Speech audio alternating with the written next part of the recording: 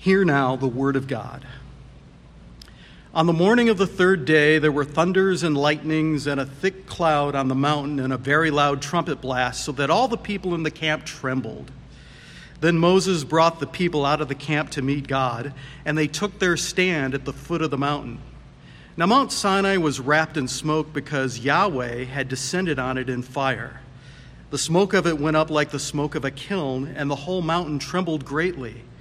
And as the sound of the trumpet grew louder and louder, Moses spoke, and God answered him in the thunder. Yahweh came down on Mount Sinai to the top of the mountain, and Yahweh called Moses to the top of the mountain, and Moses went up. And Yahweh said to Moses, "Go down and warn the people, lest they break through to Yahweh to look, and many of them perish. Also let the priests who come near to Yahweh consecrate themselves, lest Yahweh break out against them." And Moses said to Yahweh, "The people cannot come up to Mount Sinai, for you yourself warned us, saying, 'Set limits around the mountain and consecrate it.'" And Yahweh said to him, "Go down and come up, bringing Aaron with you. But do not let the priests and the people break through to come up to Yahweh, lest he break out against them." So Moses went down to the people and told them. This is the word of God. May it be a lamp to our feet and a light to our path. Please be seated.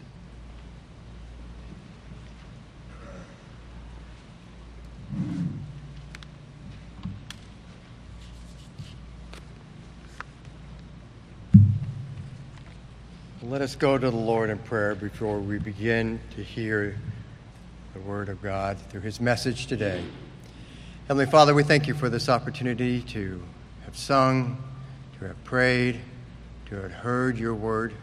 And Father, now in this message, we pray that the work of your Spirit would enlighten us, show us the truth, compel us to apply it to our lives, that we might bring glory to your name through our obedience and demonstration of our love to you. In Christ's name we pray. Amen. Well, this morning's message is titled, "Learning to Endure Through Temptation." It's a very practical title. There will be much practical application in the end. We need to get our arms around some of this at the beginning to try and understand. Otherwise, we will be off the mark when it comes for time for application. But trying to get us thinking about enduring, get us thinking about temptation, learning itself. Let me pose a question to you, and particularly some of you fathers might know this. On days when there are significant events, you might know the frustration of this. Have you ever purchased something that needed assembly and the directions were just terrible? I mean, they were either pictures that were off, they were written by somebody whose first language was not English, and you're trying to make sense of the words that are supposed to align with the pictures, and you're just frustrated over it. Put in the time component. It's before a child's birthday or a holiday. It's late in the evening, and you've got to get this thing built. And all of a sudden, you're dealing with frustration if you don't know the directions, if you can't comprehend them, or if you have no directions. I've had that as well. You open it up, and you're like, I'm winging this one. Well, students, let me ask you this. Anne, Claire, others in the church, have you ever had a homework assignment that the teacher's directions or the book's directions really didn't seem to make sense? Yeah. And you get frustrated. You're like, how do I do this? How am I going to turn this in tomorrow? I don't even know what it's asking of me. We get those situations sometimes. Well, today we are going to see that God knows we are going to face temptations. And God doesn't give us a set of directions that we can't understand, or he doesn't leave us without directions, or he doesn't leave us without clear directions. But God has graciously given us clear directions, and he gives us 24/7 real service, real access to him in our time of difficulty, when we have to call the call center and say, all right, I don't know. I hear the directions, but I'm not sure of the application in this situation. This is what our God graciously does for us. If you'll do me a favor and take your bulletin and go to the back page where the outline is, I want to take a little more time with the outline because there's something different that I'm doing today that I don't normally do. First off, the takeaway is there is a way to stand and endure in the face of temptation. We need to learn it, apply it, and experience the enduring grace of God. We cheat ourselves when we fail to learn it and apply it. We don't understand our God and his enduring grace. And you'll see in bullet point 1 that the Israelites failed to stand and endure, and we'll bear that out today. And I'm excited to show you because some of the language in the Hebrew does not get brought forward when we see it in the English. The English lacks some of the descriptors. But secondly, the application part deals with point number 2. New Testament saints have been taught how to stand and endure. And if you'll notice, laid out there is all of chapter 12 of Hebrews. We don't have time to go through all of chapter 12. So thus, you will see that the only points that are bolded underneath the 5 points are A, resist through prayer. We will not take on. B, endure hardship as discipline. Or C, make straight paths. But we will take on D, realize you have come to Mount Zion. And I could have put in there, not Mount Sinai. And then E, we won't take on, offer your life to God as acceptable worship. But for those of you who say, you know what, I'd really like to know for myself what this is. What are the things I can do that God has given me? What's the instructions on how to fight this temptation? I've laid out or outlined every category, and you can read through that, which we aren't going to discuss today. I am a biblical counselor. I am a shepherd. I am one who loves to come alongside people, so this is very important for me. But I learned long ago in my biblical counseling degree that self-counsel is always primary before I counsel someone else. And so I look at this and I say, thank you. This is a quick reminder when I'm feeling overwhelmed. Slow down, Nick. Don't get anxious. Here are some things you need to work through so that you don't fall to sin. You've heard me say before, for myself personally, anxiousness is the gateway to sin in my life. So let's take a look at point number 1 here. The Israelites failed to stand and endure.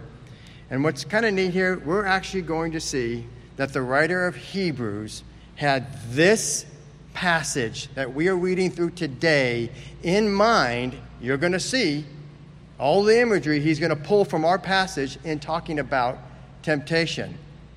That means that a New Testament saint looked at the Old Testament saints, what he has written, and the New Testament explains the Old Testament. So we say, thank you, Jesus. I like when the New Testament saints do that because it helps me with my application. So we've got to understand the Old Testament, and then we'll look towards how the New Testament saint was inspired by the Holy Spirit to interpret it. So let's look at point number 1. The Israelites failed to stand and endure. And we're going to go line by line so we can give this color so we understand what's going on. It says, on the morning of the 3rd day, we saw last week that 3s, as a general understanding in Hebrew numerology, it identifies significance. When you see the word 3, that means something that is coming up or something applied to this event or this word or this attribute that it is describing is important. So on the morning of the 3rd day, there were thunders. The word there in the Hebrew is kol. It's going to play significance later on. Just bear with me. On the morning of the 3rd day, there were thunders. There was kol and lightnings.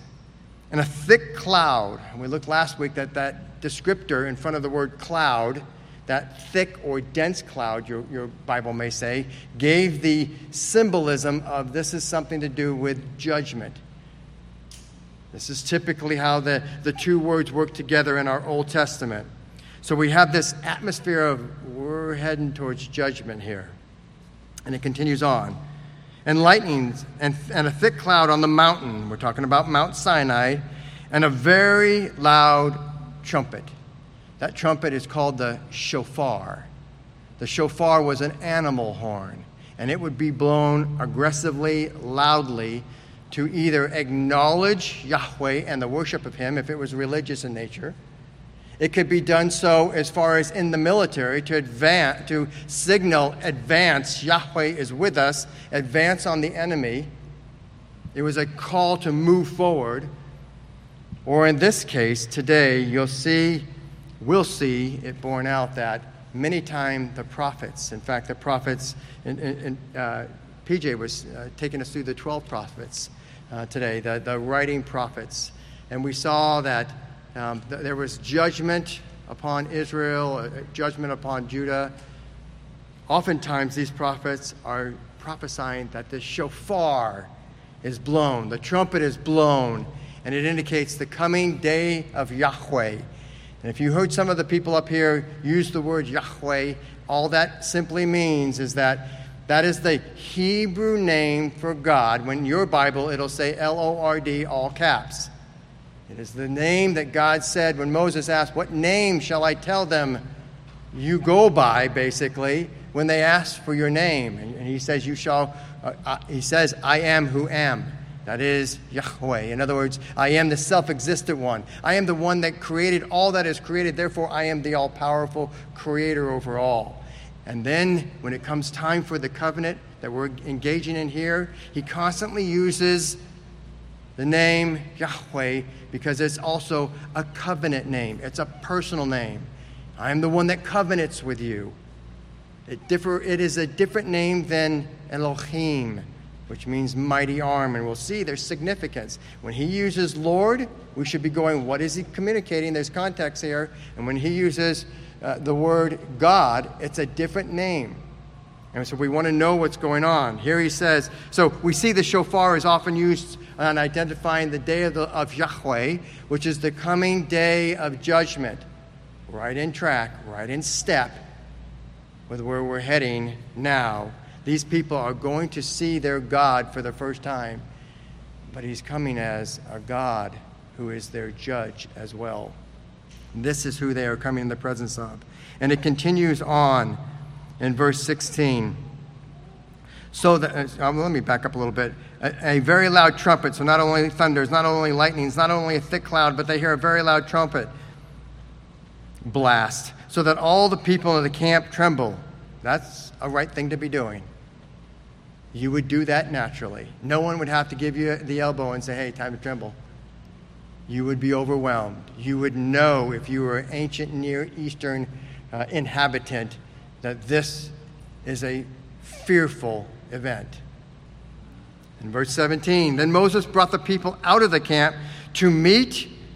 Are they coming to meet Yahweh, the one who's covenanting with him? No. Well, yes, I'll say yes, but that's not the name he uses. He uses the name Elohim, mighty one. Oh, and they know it. They're trembling because they're coming in the presence of this mighty one. Then Moses brought the people out of the camp to meet God, and they took their stand. Now, something that is helpful here is this is the word Yatsav. And we saw this with Jethro just a few chapters ago when Jethro was watching Moses judge the people. The people would come before him, and Moses used two words. At one point he says, hey, they're just standing around him. And that's the word amad. And it just means position. Right now I'm standing in front of you. I am amading in front of you. But he also used the word Yatsav, which meant to take a stand. The people that were coming before Moses were taking a stand. Moses was determining their disputes, what was right or wrong. He was judging. So when they were coming to take a stand to say, well, this is my position. And the other person will say, well, this is my position. And Moses would hear it and make a judgment. So this word Yatsav has an idea more than just physical uprightness. It has the understanding of coming with with something more in mind. It means to take a stand. In this case, I need to get a little geeky with you, it's in a verb conjugation that typically means it's reflexive. For you English teachers out there, you're probably going, "Ooh, teach me more English, teach them, let them have it."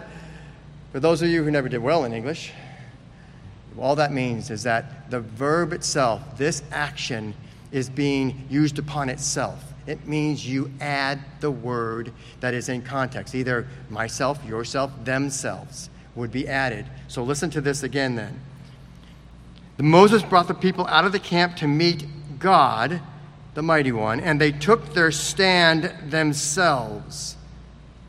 So they're bracing. He's brought them out. They're at the base of the camp. In front of them is the border that he put and said, do not let the people or the animals, their beasts, go beyond this border. So they're taking their stand in front of this God who is coming in this overwhelming sense of judgment upon them. Now, they have been ceremonially cleaned. Remember, Moses was told to consecrate them.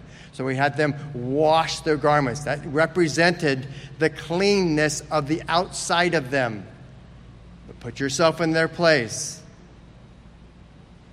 They know the truth of their hearts. They have twice now rebelled against their God by grumbling and saying, we don't have the water you gave us. We don't have the food you gave us. Are you with us or not? And when they say that, God says, do not test me. Do not test me. I have fulfilled that which I have demonstrated to you and said I would be faithful of. You have no right to stand and test me. And so he was angry.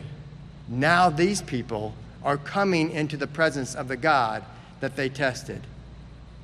When you think of the Israelites, you and I should be thinking of ourselves, not those evil Israelites. No, I don't mean that we stand in the same place as them, but we need to be humble and realize that we too, like Israelites, sometimes test our God in our grumbling and not being satisfied and saying, are you going to get me out of this or not? How long do I have to go through this? Are you a good God or are you something else like the other nations have? We don't want to be in that place. So when it says they took their stand, it means that they came with the understanding. He said, don't cross this barrier or this border. Do not come up the mountain. You are not holy enough to be in my presence. The only ones holy enough to be in my presence are Moses, who I have assigned as the one as my mediator of the covenant, and we'll see in a little bit, Aaron, who will be the father of the Aaronic or Aaron-descended priesthood. Those are the only two, and the priesthood is going to minister to the Lord in the presence of his tabernacle or later in his temple.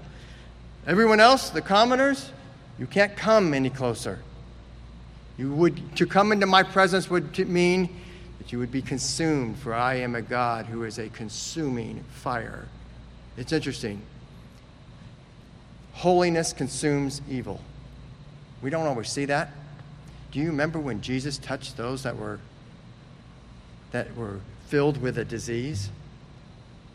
People would go, oh my gosh, you're going to have the disease. And what happened?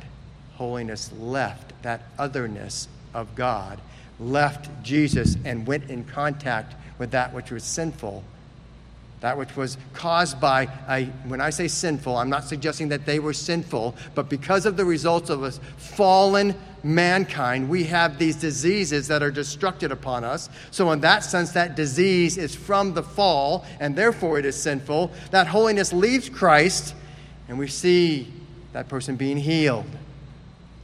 To be in the presence of the holiness of God is to take on and absorb some of that. God is coming with some sense of the beginnings of the fullness of who he is. That fullness of his glory is manifested in the natural things of this nature. Thunder, lightning. Ever been hiking up in the higher mountains and you feel your body reverberate? When that thunder goes off, that lightning seems like it's 5 times closer, because it is, because we're always on sea level down here. That's what they are experiencing, and they realize their sinfulness. It is both a physicalness and a reality of the spiritual state that they are in. They were called to stand, take their stand, and resist going over or trespassing the border. Don't go over this law, this barrier that I have given you. It continues on, then verse 17, then Moses brought the people out of the camp to meet God, and they took their stand at the foot or the base of the mountain. There is a problem. If they took their stand themselves, do you realize the problem? They are relying on their own righteousness to stand before God. And you say, well, they've been ceremonial cleaned. They had their clothes washed. Well, remember, we just talked about, but they know the reality. The ceremonial only is that which points to the actual reality which will take place in Christ. They would know that they're hypocrites standing in his presence. What would you do if you knew God was coming today into this congregation in the way that he is the judge himself? Not as your redeemer or your savior, but as your judge, and you have stood on your own righteousness. Would you not find yourself falling on your face and say, please have mercy on me. I know who I am. And I know I can't fake it to you. That's what all of us have done by way of repenting of our sinfulness. We have said, I'm a hypocrite. I'm tired of faking it and saying I'm king of my life. I'm Lord. I only come into your presence because of the righteousness outside of me, the righteousness of someone other than me, the righteousness of a mediator, the righteousness of the Lord Jesus Christ. That's the only reason I can come into your presence and not be consumed by fire. They know it and they don't do anything. When they were being oppressed way back at the beginning of Exodus, and they could not bear the oppression any longer, they cried out to God and said, save us. They knew what to do in oppression, and they're failing to do it now. And that's a problem. We cannot stand in and of ourselves, our own righteousness. Verse 18, now Mount Sinai was wrapped in smoke because Yahweh had descended on it in fire. We've got a new thing going on. We're not only thunders, lightning, thick cloud, we now have the smoke. The smoke of it went up like the smoke. And if you heard today, it was red. If you have an ESV, you heard smoke of a kiln. K-I-L-N. I want to suggest to you that I disagree with the ESV. And I'm in good company because the King James Version, the New English translation, the New International Version, and the New American Standard Bible all put furnace. And I believe they got it theologically correct. Not only that, but there's other implications here why it's furnace. Remember, judgment is going on here. Let me give you an idea of where this verse, the only other time in Hebrew, remember, Hebrew works cyclical. When you hear words or something that sounds familiar from the past, God is using that old wording to get that image in your mind so you move forward, and he keeps adding to the story in cycles. It's a progressive relation of this massive book, but we can't read this as separate books that are not interactive. So in this, we look back and say, okay, where was this word furnace, this word used in the past? Here's the verse. Tell me this isn't going to be sobering. This is Genesis 19:27-28. I'm just going to read it so you guys can do what I went through when I did this little thing. We're going to say, when was the last time it was used? Let's see what expression you feel on your face. And Abraham went early in the morning to the place where he had stood before Yahweh, and he looked downward toward Sodom and Gomorrah, and toward all the land of the valley. And he looked, and behold, the smoke of the land went up like the smoke of a furnace. You see, the word should be furnace and not kiln, because a kiln is a type of furnace, if you will. It's where grain and pottery was put into this so that it would be dried. The pottery needed to be hardened so it could be used. The grain needed to be dried so that it could be baked properly. But the temperatures are much lower. Now, the furnace is heated several times over hotter. The furnace is a smelting furnace. It's the furnace where when you want to separate out, remember this whole chapter we're dealing with, we need to be holy, which means set apart. The furnace was used to separate out the impurities from the pure. You would put gold in there, you would fire it up, and you would fire it up, and you would fire it up, and up would come the impurities, the dross. You know what the technical term of the dross is? I had to look this up so I wouldn't offend you guys. Worthless scum. Wow. Let's not hold back there. The dross, the worthless scum, would rise to the top, and then the one who was working the smelting furnace would strike it off and do this process again until finally they could have it to where there were no impurities that had risen to the top. This smelting furnace was a furnace of judgment, separating out the pure from the impure. So when it says here, now Mount Sinai was wrapped in smoke because Yahweh had descended on it in fire. The smoke of it went up like the smoke of a furnace. Now picture yourself as the Israelites. If you were trying to be a poser at this point, you'd be scared to death. You recognize that smoke, that incredibly dark smoke that is produced by the furnace, not by the kiln. That which judges out the impurity. This is a scene of testing and judgment. Now, I want you to hear this clearly, because you may not have heard this before unless you were in this little church. I don't know what you've heard before. We went through Genesis. What happened at Sodom and Gomorrah is that you had the people of Sodom and Gomorrah trespassing, overstepping the border, the boundary that God had given as a creation boundary. God had said in Genesis, you shall only have sexual relationships within a marriage, and it will only be between a man and a woman. And in Sodom and Gomorrah, they want the men of that city want the angels. They don't know they're angels, but we have another layer of going beyond the border. They want to engage in that activity with the male angels. They went so far over the border, so far trespassed over what God's creation declaration was, that God says, I will wipe them out. So we have that picture in our background. When you heard furnace, if you were a Hebrew, you would go back to that picture. And then you'd have that, and you would know this as you were listening to this, as you were being read this, and this is not good. If you weren't the one there and you were a later Hebrew in their line, you would be knowing this is not good at all. In today's passage, the Israelites stand pure, ritually set apart by the washing of their clothes. Yahweh's presence and the fact that Yahweh is going to give them the law. We read the law today. PJ read it. Why?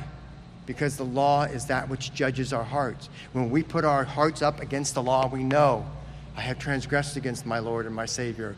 Because this is what the law has said, and I've either come short of doing it, or I've gone beyond it. I've trespassed it. That's what the role of the law does. And they know that they're going to get the stipulations of the covenant. This Sinai or Mosaic covenant is coming. They would know that because of their culture. They understand he's coming now to give us that which is required of us. And they know the reality that they cannot be faced with this law and perform well. You see, they know they're going to break through the boundaries. You and I know, even as Jesus Christ has redeemed us, that tomorrow, unfortunately, we're going to sin against our Lord and Savior. May we understand what this message is today, that maybe we sin less tomorrow because of the holiness of our God. Not because he's coming in judgment against us, but because of who he is and has made possible by his son's death for us to stand in his presence. You see, Yahweh is coming this day in this passage to show them their weaknesses, to remind them of their sinful past, just in dealing with him as far as their grumbling. He's coming to convict them of their need for some type of righteousness, somebody to make them clean like Moses did outside of themselves. This is God, the God who has already said, I'm going to allow you to experience the Passover. I'm going to allow you, my people, the Israelites, to have the blood of a lamb placed over your doors so that you don't experience the death of the firstborn. We said that when he talks about the death of the firstborn always represents the rest of the family. So when he is doing this in real life and only saying this is for the firstborn, we with ears of the ancient Near East culture would know, oh, he means everybody. Yeah, he does. In fact, we're going to see that passage today. He came and he showed them by way of the blood of the Lamb that there is a Lamb of God that would one day atone for their sin. Now he is giving them the understanding of the mediator. They don't know it. This same Lamb of God, they think at this point that it's just a lamb. He needs to reveal more to show that it's going to be his son. They're not there yet. But now he's giving them the kernel, the seed of truth, that there will be a mediator one day, somebody greater than Moses, somebody that gives them or makes them consecrated, makes them clean, but not just clean outside by washing of the clothes, clean inside. You see, the law says to us that are actually willing to see our sinfulness, I got nothing before you, God. I deserved absolute consummation in the fire. I deserve to be destroyed by your pure, consuming fire that is your glory. I can't stand in your presence. That's where we should all stand as we come before the Lord, realizing we're on this side of the new covenant, what he has done to make us be able to stand. But we do not come presumptuously like these people, waltz into his presence and say, okay, I'm ready to take this on by myself. Give me your best shot. They're not saying that. I probably am a little over there. But they certainly are standing only on what they got. Certainly we can say we know better than that. We have the blood of Christ. Let's continue on. In verse 19, and the sound of the trumpet grew louder and louder. You can almost hear their hearts beating louder and louder as this is starting to overwhelm them. Moses spoke, and God answered him in kol. Remember the Hebrew word for thunder? The Hebrew word for the blast of the trumpet was also kol. The word is used again here. So is God answering, as your ESV says, in a thunder? I don't speak thunder, other than I know how to be scared. I couldn't interpret God if he talked to me in thunder. Is that what he's getting at? I think the ESV could have used a little explanation on this one. Because we know that it's not thunder, it's in a voice. And how, Nick, do we know that? Well, I'll give you the Old Testament, and then when you see if you can find it, if you hear it when we go through Hebrew. In the Old Testament, this is Deuteronomy. This is this rebellious generation, those who were 20 years and older were killed off. When Deuteronomy starts, we've got the new generation occurring, and he's telling the new generation, your parents that were all rebellious, all your uncles and everybody that was older than 20 years and older, they died off. They have been punished for their rebellion against me. Now you listen to the second giving of the law. I am going to give you the law again. That's what deutero means. Deutero. And then the nami is law, second law or second giving of the law. And so with that, listen to Deuteronomy 4:11. He says this. This is Moses talking to the second generation. And you came near. Now some of these were actually there on the mountain. If they were 19 to, let's say, 3, they would get what was going on. 1 and 2 probably didn't figure it out. They just were terrified and crying to their moms. 3 above would probably have figured it out. And you came near and stood at the foot of the mountain, while the mountain burned with fire to the heart of heaven, wrapped in, now listen to how Moses describes this. If you were kind of on the fence with me as far as this being judgment, listen to how Moses adds descriptors. Wrapped in darkness, cloud, and gloom. Gloom because the judge is present and we have not the righteousness to stand in his place. Verse 12, then Yahweh spoke out in the midst of the fire, spoke to you out of the midst of the fire. You heard, listen carefully, the sound of words, not thunder. Yeah, thunder was going on. You heard the sound of words, but saw no form. They could only experience the glory of Yahweh through the natural experience that God allowed them through those mighty acts of thunder and lightning, but saw no form. There was only a voice. They heard it. Let's continue on. Verse 20. Yahweh came down on Mount Sinai to the top of the mountain, and Yahweh called Moses to the top of the mountain, and Moses went up. Verse 21, and Yahweh said to Moses, go down and warn the people, lest they break through. I want you to hear the word trespass. Go beyond that which they were told to do or not do. Lest they break through to Yahweh to look. Interesting, we're hearing a little bit of the motive. They possibly would be overwhelmed with the desire to see this God when they're not given that privilege because this God is too holy to be seen. And many of them perish.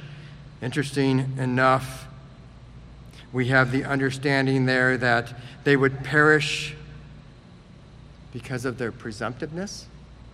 The perishing, remember earlier, the Israelites were told that if anyone breaks the border, you are to shoot them, and we talked about that could be with a sling and a rock. It could be with a bow and an arrow. This perish gives the idea that God is bringing upon them violent judgment. He will take their lives immediately. The idea is, in my mind, in thinking through this, I don't know if this is exactly right. I'm very, very visual. I think of they get beyond. They just take off the mountain. They get beyond the rock throwers or the arrow. And God says, as you come near my presence, boom, Tesla coil. You're done. You've been consumed by the purity of my glory. You have understood that I am a consuming fire. That's, I believe, is the picture. Continues on. And then in the ESV, in verse 22, look down at your scripture there. Yours says, if you've got the ESV, it says, also let. Well, that word there can also be translated even. There's only one of the 5 Bibles that I like to compare it against that use the word even. I think they're right. Listen to how I'm going to explain that. He says this, even the priests. Now, these are pre-Aaronic priests prior to Aaron. We don't know anything about these priests. The ancient Near East, every culture had priests. Every culture needed somebody that would help them interface with God. Every culture had one. They all understood their gods. Their gods were all false gods, but they understand the need. We don't know anything about these priests other than they're prior to Aaron, God establishing through Aaron the priesthood. So they are certainly lesser priests, if you will. And it says this, even the priests who come near to Yahweh, and the word should be in there, must consecrate. And notice the word themselves. It's that same word, or that same verb type that causes the word themselves to be added. It's reflexive is the English terminology. Remember we said that they took their stand themselves? Well, here that same verb is there, and the ESV said, oh yeah, we're going to put that word themselves in there. Good. I wish you would have put it in both times. So here we have them, let me read back. Even the priests who come near to Yahweh must consecrate themselves, lest Yahweh break out in sudden violent judgment. In other words, that is what it's talking about as well. They don't get a pass because they get the title priests. They're not priests set up by God, by Yahweh himself. These are priests that came into the culture by way of the ancient Near East customs. Verse 23, and Moses said to Yahweh, the people, speaking of the ordinary people and the priests combined. When he says people, that's what you're dealing with. And Moses said to Yahweh, the people cannot come up to the mountain, for you yourselves warned us, saying, set limits around the mountain and consecrate it. What he's saying is, look, we set up the limits. They're not going to come past the limits. We've set up these limits. They're not going to go beyond them. Oh, Moses. God bless you, Moses. His bigness of understanding God. But he still has that mindset. No matter what the people do, I love the people. They're good people. And we'll see how good they are, left unto themselves. And verse 24, and Yahweh said to him, go down. And there's something that happens in the Hebrew. You could add the word, and you come up. God is saying it's important that you come up. You have, because of your role as the mediator, you have the ability to come up to me. I want you to come up. And bringing Aaron with you. I will tell you, this is not going to happen for 3 chapters where Aaron's coming up. Moses is going to be down with the people, and so is Aaron. And we're going to see, I will show you after the giving of the law, how the people performed and what Moses did in their lack of performance, and their not so good performance when God gave the law. It continues on. But do not let the priests and the people break through to come up to Yahweh, lest God break out, Yahweh break out against them. So Moses went down to the people and told them 3 times, 2 in today's and 1 before last week's sermon. God has said, don't let the people break out. What a merciful, gracious God. How many parents give their kids 3 times? I tell you, I learned as a parent, if you give 3 times, they're going to always go to a 4th. That's just the way it is in parenting. And yet God is showing such great mercy, such great patience that he gives it 3 times. You'd think they would get it. And yet, that's us. Please don't think of them as the bad guys. We don't get it as well. We continue on now. Let's transition to New Testament saints that have been taught how to stand. Let's look at this. I'm going to give you a little bit of a background. I need to read. We've got about 10 minutes left in the sermon, so just bear with me. We're going to read a little bit of chapter 10. I'm going to explain just shortly what's in chapter 11, and so that when we get to 12, you understand what's going on. Listen to this. This is chapter 10, for those of you who want to follow along.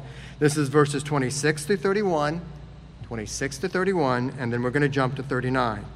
This is the context for understanding chapter 12 by the writer of Hebrews. He says this, for if we go on sinning deliberately, sounds like our Israelite friends, and yet he's talking to Christians.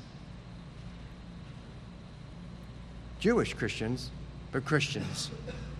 For if we go on sinning deliberately, that's what they were doing, after receiving the knowledge of the truth, there no longer remains a sacrifice for sins, but a fearful expectation of judgment and a fury of fire that will consume the adversaries.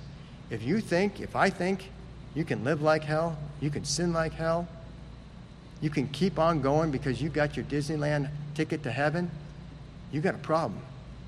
Because you are actually adversaries of God. If you're not trying to sin less by the grace and power of Jesus Christ because of the conviction of your heart, whether it's conviction by the way of the law or it's conviction by way of gratitude of what Christ did, there's a problem. And that's what he's dealing with here in Hebrews. He continues on. Anyone who has set aside the law of Moses dies without mercy on the evidence of 2 or 3 witnesses. That's a legal standing. In that society, 2 or 3 witnesses were needed to say, this one needs to be put out of the camp. They're not one of us. They do not abide by the law of Moses. Let's continue on.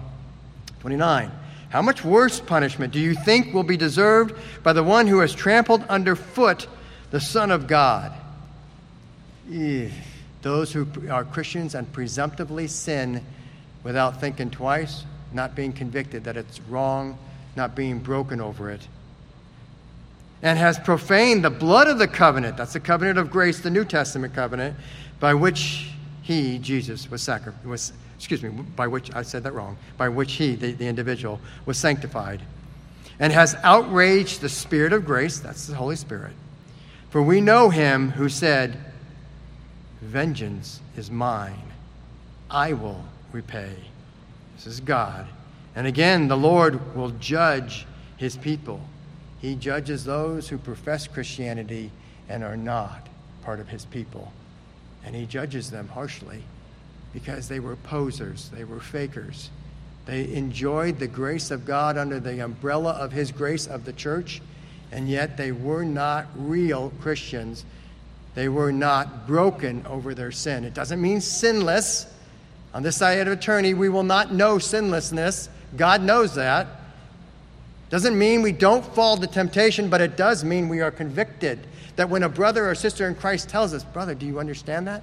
I come to you out of love, and then we go, oh, what an idiot I am. What a knucklehead, what a breaker of the wonderful covenant of grace. Whatever wording it is that convicts your heart, that's where we stand. We are people of God when we have that. And verse 31, this is that famous sermon from this text. It is a fearful thing to fall in the hands of the living God. It is fearful to all those that are not Christians or profess to be Christians and live like hell. They are not changed. They are not repentant. And then verse 39, but we are not of those who shrink back.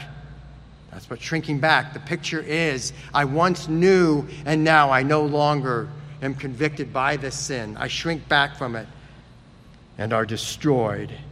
But of those who have faith and preserve their souls. Then we get to chapter 11. That's the end of chapter 10. And chapter 11, Hebrews, the writer says, let me give you an idea of encouragement. And he gives what we call the hall of faith. All of chapter 11 is all about the faithful in God. And some of those are people you go, huh? How'd Samson get in there? And then you're supposed to go because faith is given by God and God sustains faith. We need to realize that and beg God to sustain our faith, not as if we could lose it, but because we are bringing injury upon his name when we sin. And then we get to our chapter 12, verses 1 through 4. And this is, again, we're only going to read this particular section in A, and then I'm going to jump down to bullet point D in your bulletin. Hebrews, or the writer of Hebrews, calls us to take on an attitude of intense resistance through prayer. He says this, therefore, since we are surrounded by so great a cloud of witnesses, all of chapter 11, the whole of faith, that's who are the great cloud of witnesses he's talking about. Let us also lay aside every weight. What are you talking about? And sin, which clings so closely. He's dealing with us, our falling to sin, our temptation that we fall into and actually partake in the sin. And let us run with endurance. The Israelites did not endure. We're going to see that in a minute. They failed when they took their stand by themselves.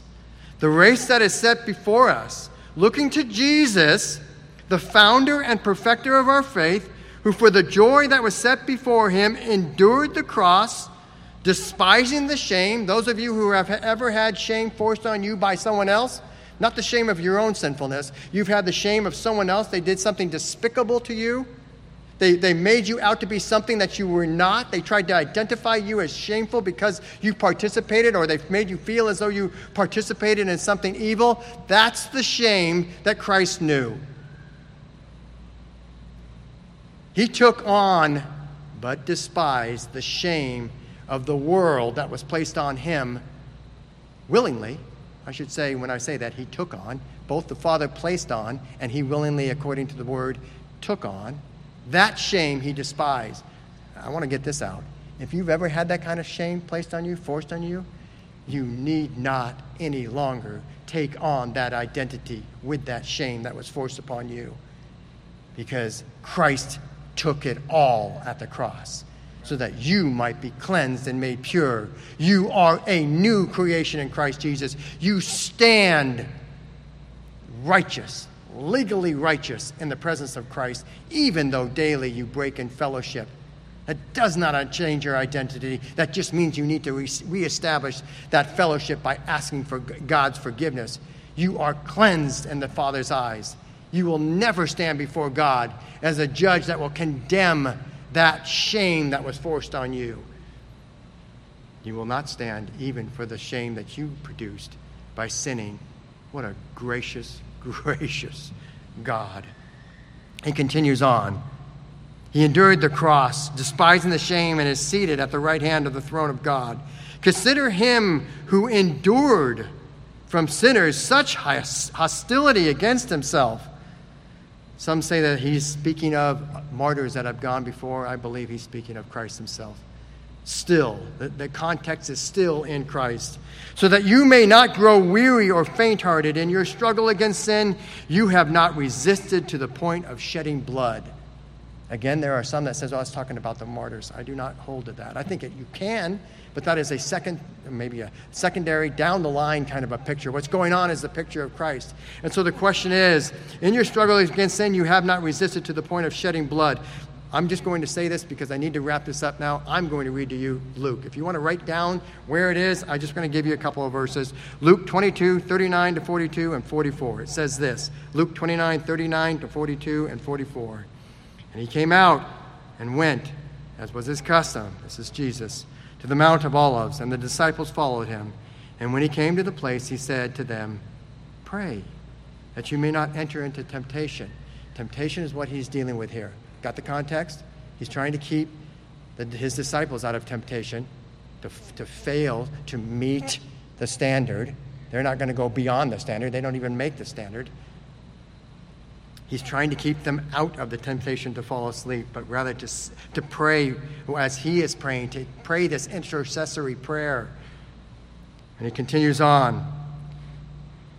Verse 41, and he withdrew, talking about Jesus, from them about a stone's throw, and knelt down and prayed, saying, listen to this is the great temptation that Christ felt, your Lord and Savior felt.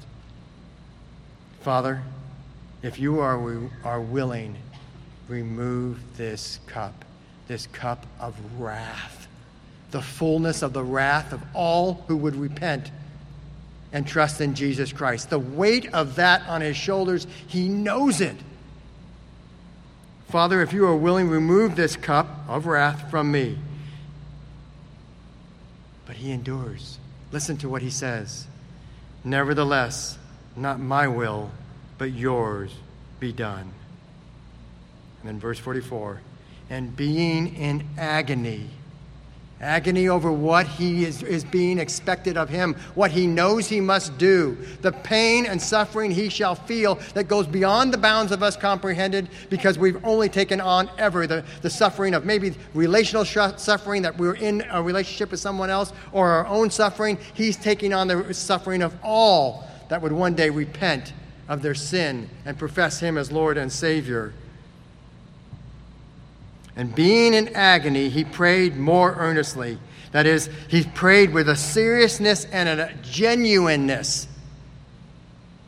And his sweat became like drops of blood falling down to the ground. This challenged me this week. Every time I was tempted to sin, where I started was, I asked myself, Nick, have you resisted to the point of blood? In other words, Nick, have you resisted to the point that your Savior resisted? Yes, I know he was empowered by the Holy Spirit, but we must deal with his humanity as well. Nick, are you flippantly thinking this is just better off for me? Or have you stood resisting with that image in your mind? And I have to tell you, this week it helped me defeat the sin. I kept saying over and over again, have you resisted to the point where you've shed blood? And the answer every time is no. It doesn't mean bootstrap theology. I'll tell you what it does mean. It means that what Jesus was doing, he was talking to the Father. He was praying. He was praying more earnestly. That means in the midst of my being tempted to sin, stop, Nick, stop. Stop thinking you know, this is so terrible, or gosh, this would just be better if. No, pray to the Lord for enduring grace in the midst of that. Know what he has done in his suffering and his agony for you. Be reminded of that. Stand firm, not by thyself, but by the grace of God, stand firm and endure. And the last point we see here, you know what, I will say this. I ask myself in those moments, what am I being tempted to rely on if it wasn't prayer unto my Father? Because whatever it was an idol in my heart, a false god. And I saw some false gods this week that disgust me, and I don't want any part of it. Finally, point number D here. Realize you have come to Mount Zion. Hebrews 12, 18 to 24. If you'll jump over there. Hebrews 12, 18 to 24. It says this. For you have not come, he's talking, this is the writer of Hebrews talking to the Hebrew Christians, the Jewish Christians, letting them understand they would know, they would think the mountain that they would have in their mind is Mount Zion, the holy mountain. That's where the law happened. That's the biggie in their lives. And he's saying to them, you got the wrong mountain. For you have not come to what may be touched. Think about our border, like Jesus, that was set up by Moses. What can be touched, a blazing fire and a darkness and a gloom and a tempest. Listen to all those words of judgment. And the sound of a trumpet and a voice whose words made the hearers beg that no further message be spoken to them. Oh, they knew the words that God was giving to them, the 10 words of the law, the moral law that was spoken to them. And we'll see starting in chapter 20. For they could not endure the order that was given. And then listen to this. Remember, the order was, no human being or beast can go by this because they are to be killed by you. And if you can't get them and they approach my holiness, I will kill them. That's the order. Why does he use this? Listen to the words here. He says this, verse 20, for they could not endure the order that was given. If even a beast touches the mountain, it will be stoned. Huh? Why are you referencing the lesser of the two? The more important would be the human being that would transgress. What are you talking about, writer of Hebrews? Let's continue on. Indeed, so terrifying was that sight that Moses said, I tremble with fear. Moses didn't say, I tremble with fear right there when they were at the base of the mountain. Moses said that when he came down from the mountain and they had done something. Let's take a look at what he says. Deuteronomy 9:19 says this. This is Moses. For I was afraid of the anger and hot displeasure that Yahweh bore against you. This one who made covenant with you bore against you, so that he was ready to destroy you. Verse 32 to 34 is Moses begging God, hold to your promises, don't kill them. Basically, they are stupid, but kill me instead. He was demonstrating the heart of a mediator. Doesn't that sound like our Lord Jesus Christ's heart? Kill me instead. Let me be the sacrifice. But Yahweh listened to me that time also. The Israelites forced a beast onto that sacred ground, and that beast was the golden calf. They broke the first two covenants. Thou shalt not have any false god before me. Thou shalt make no graven image. That's what they did. That's what the writer of Hebrews is putting together. This is not the mountain that we come to. This is not the mount of judgment that this whole generation will eventually be judged against when they fail to go into the promised land. God still in his graciousness holds off destroying them. We don't face that judgment. That's the wrong mountain, is what the writer of Hebrews is saying. They could not endure the temptation to trespass God's very first and second laws. But listen to this, 22. But you have come to Mount Zion, not Mount Sinai, Mount Zion, where Christ himself was given over for us as atonement, his death for ours. But you have come to Mount Zion and to the city of the living God, the heavenly Jerusalem, and to innumerable angels in festival gathering that is singing joyful praise.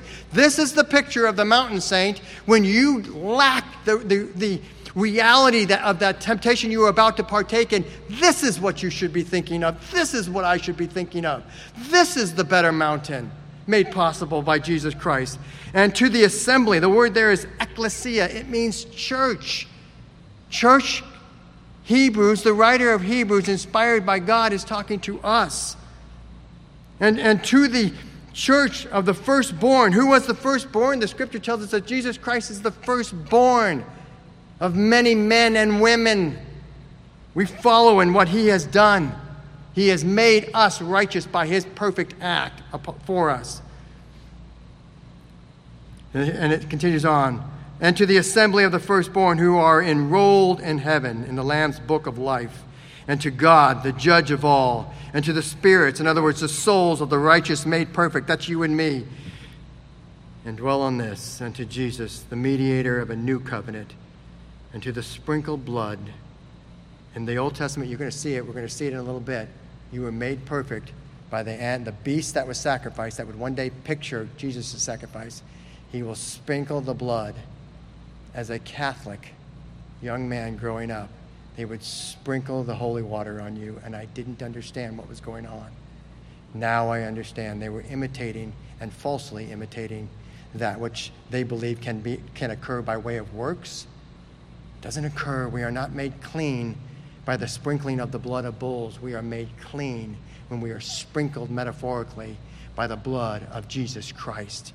Let that grasp you in the minute and the moment of your temptation. And it says, and to Jesus, the mediator of the new covenant, and to the sprinkled blood that speaks a better word than the blood of Abel. The blood of Abel said, I deserve justice. I deserve retribution for my death from my brother. And the blood of Jesus says, you deserve death. I give you redemption. And we say, praise Jesus. Praise Jesus. So finally we end with this.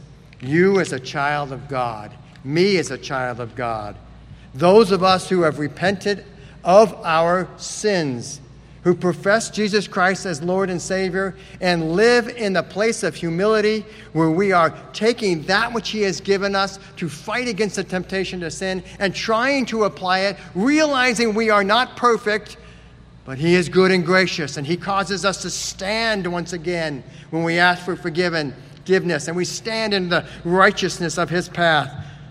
Those people, you and me, live out of a heart of gratitude. I end with the takeaway we started with. There is a way to stand and endure in the face of temptation. Learn it, apply it, and experience, taste, and see that God is good. Let's go to the Lord in prayer. Oh, Heavenly Father, we thank you. You are a gracious God. We recognize, we stand as those who recognize Mount Zion as our mount, because it is the mount that the Savior, our Savior, your Son, Jesus Christ, the Son of God, did what we could not do. Gave us a righteousness outside of ourselves. Paid the price for our sinfulness. Paid the price for our trespasses against you. Sounds like the Lord's Prayer itself all over again. You did that through the work of your Son, and you are making that possible in our life through the person of the Holy Spirit, convicting, guiding, giving us your enduring grace in our time of need. Oh, Lord, we are so thankful that we are called the church, the people of God, by your incredible grace and mercy. In Christ's name we pray.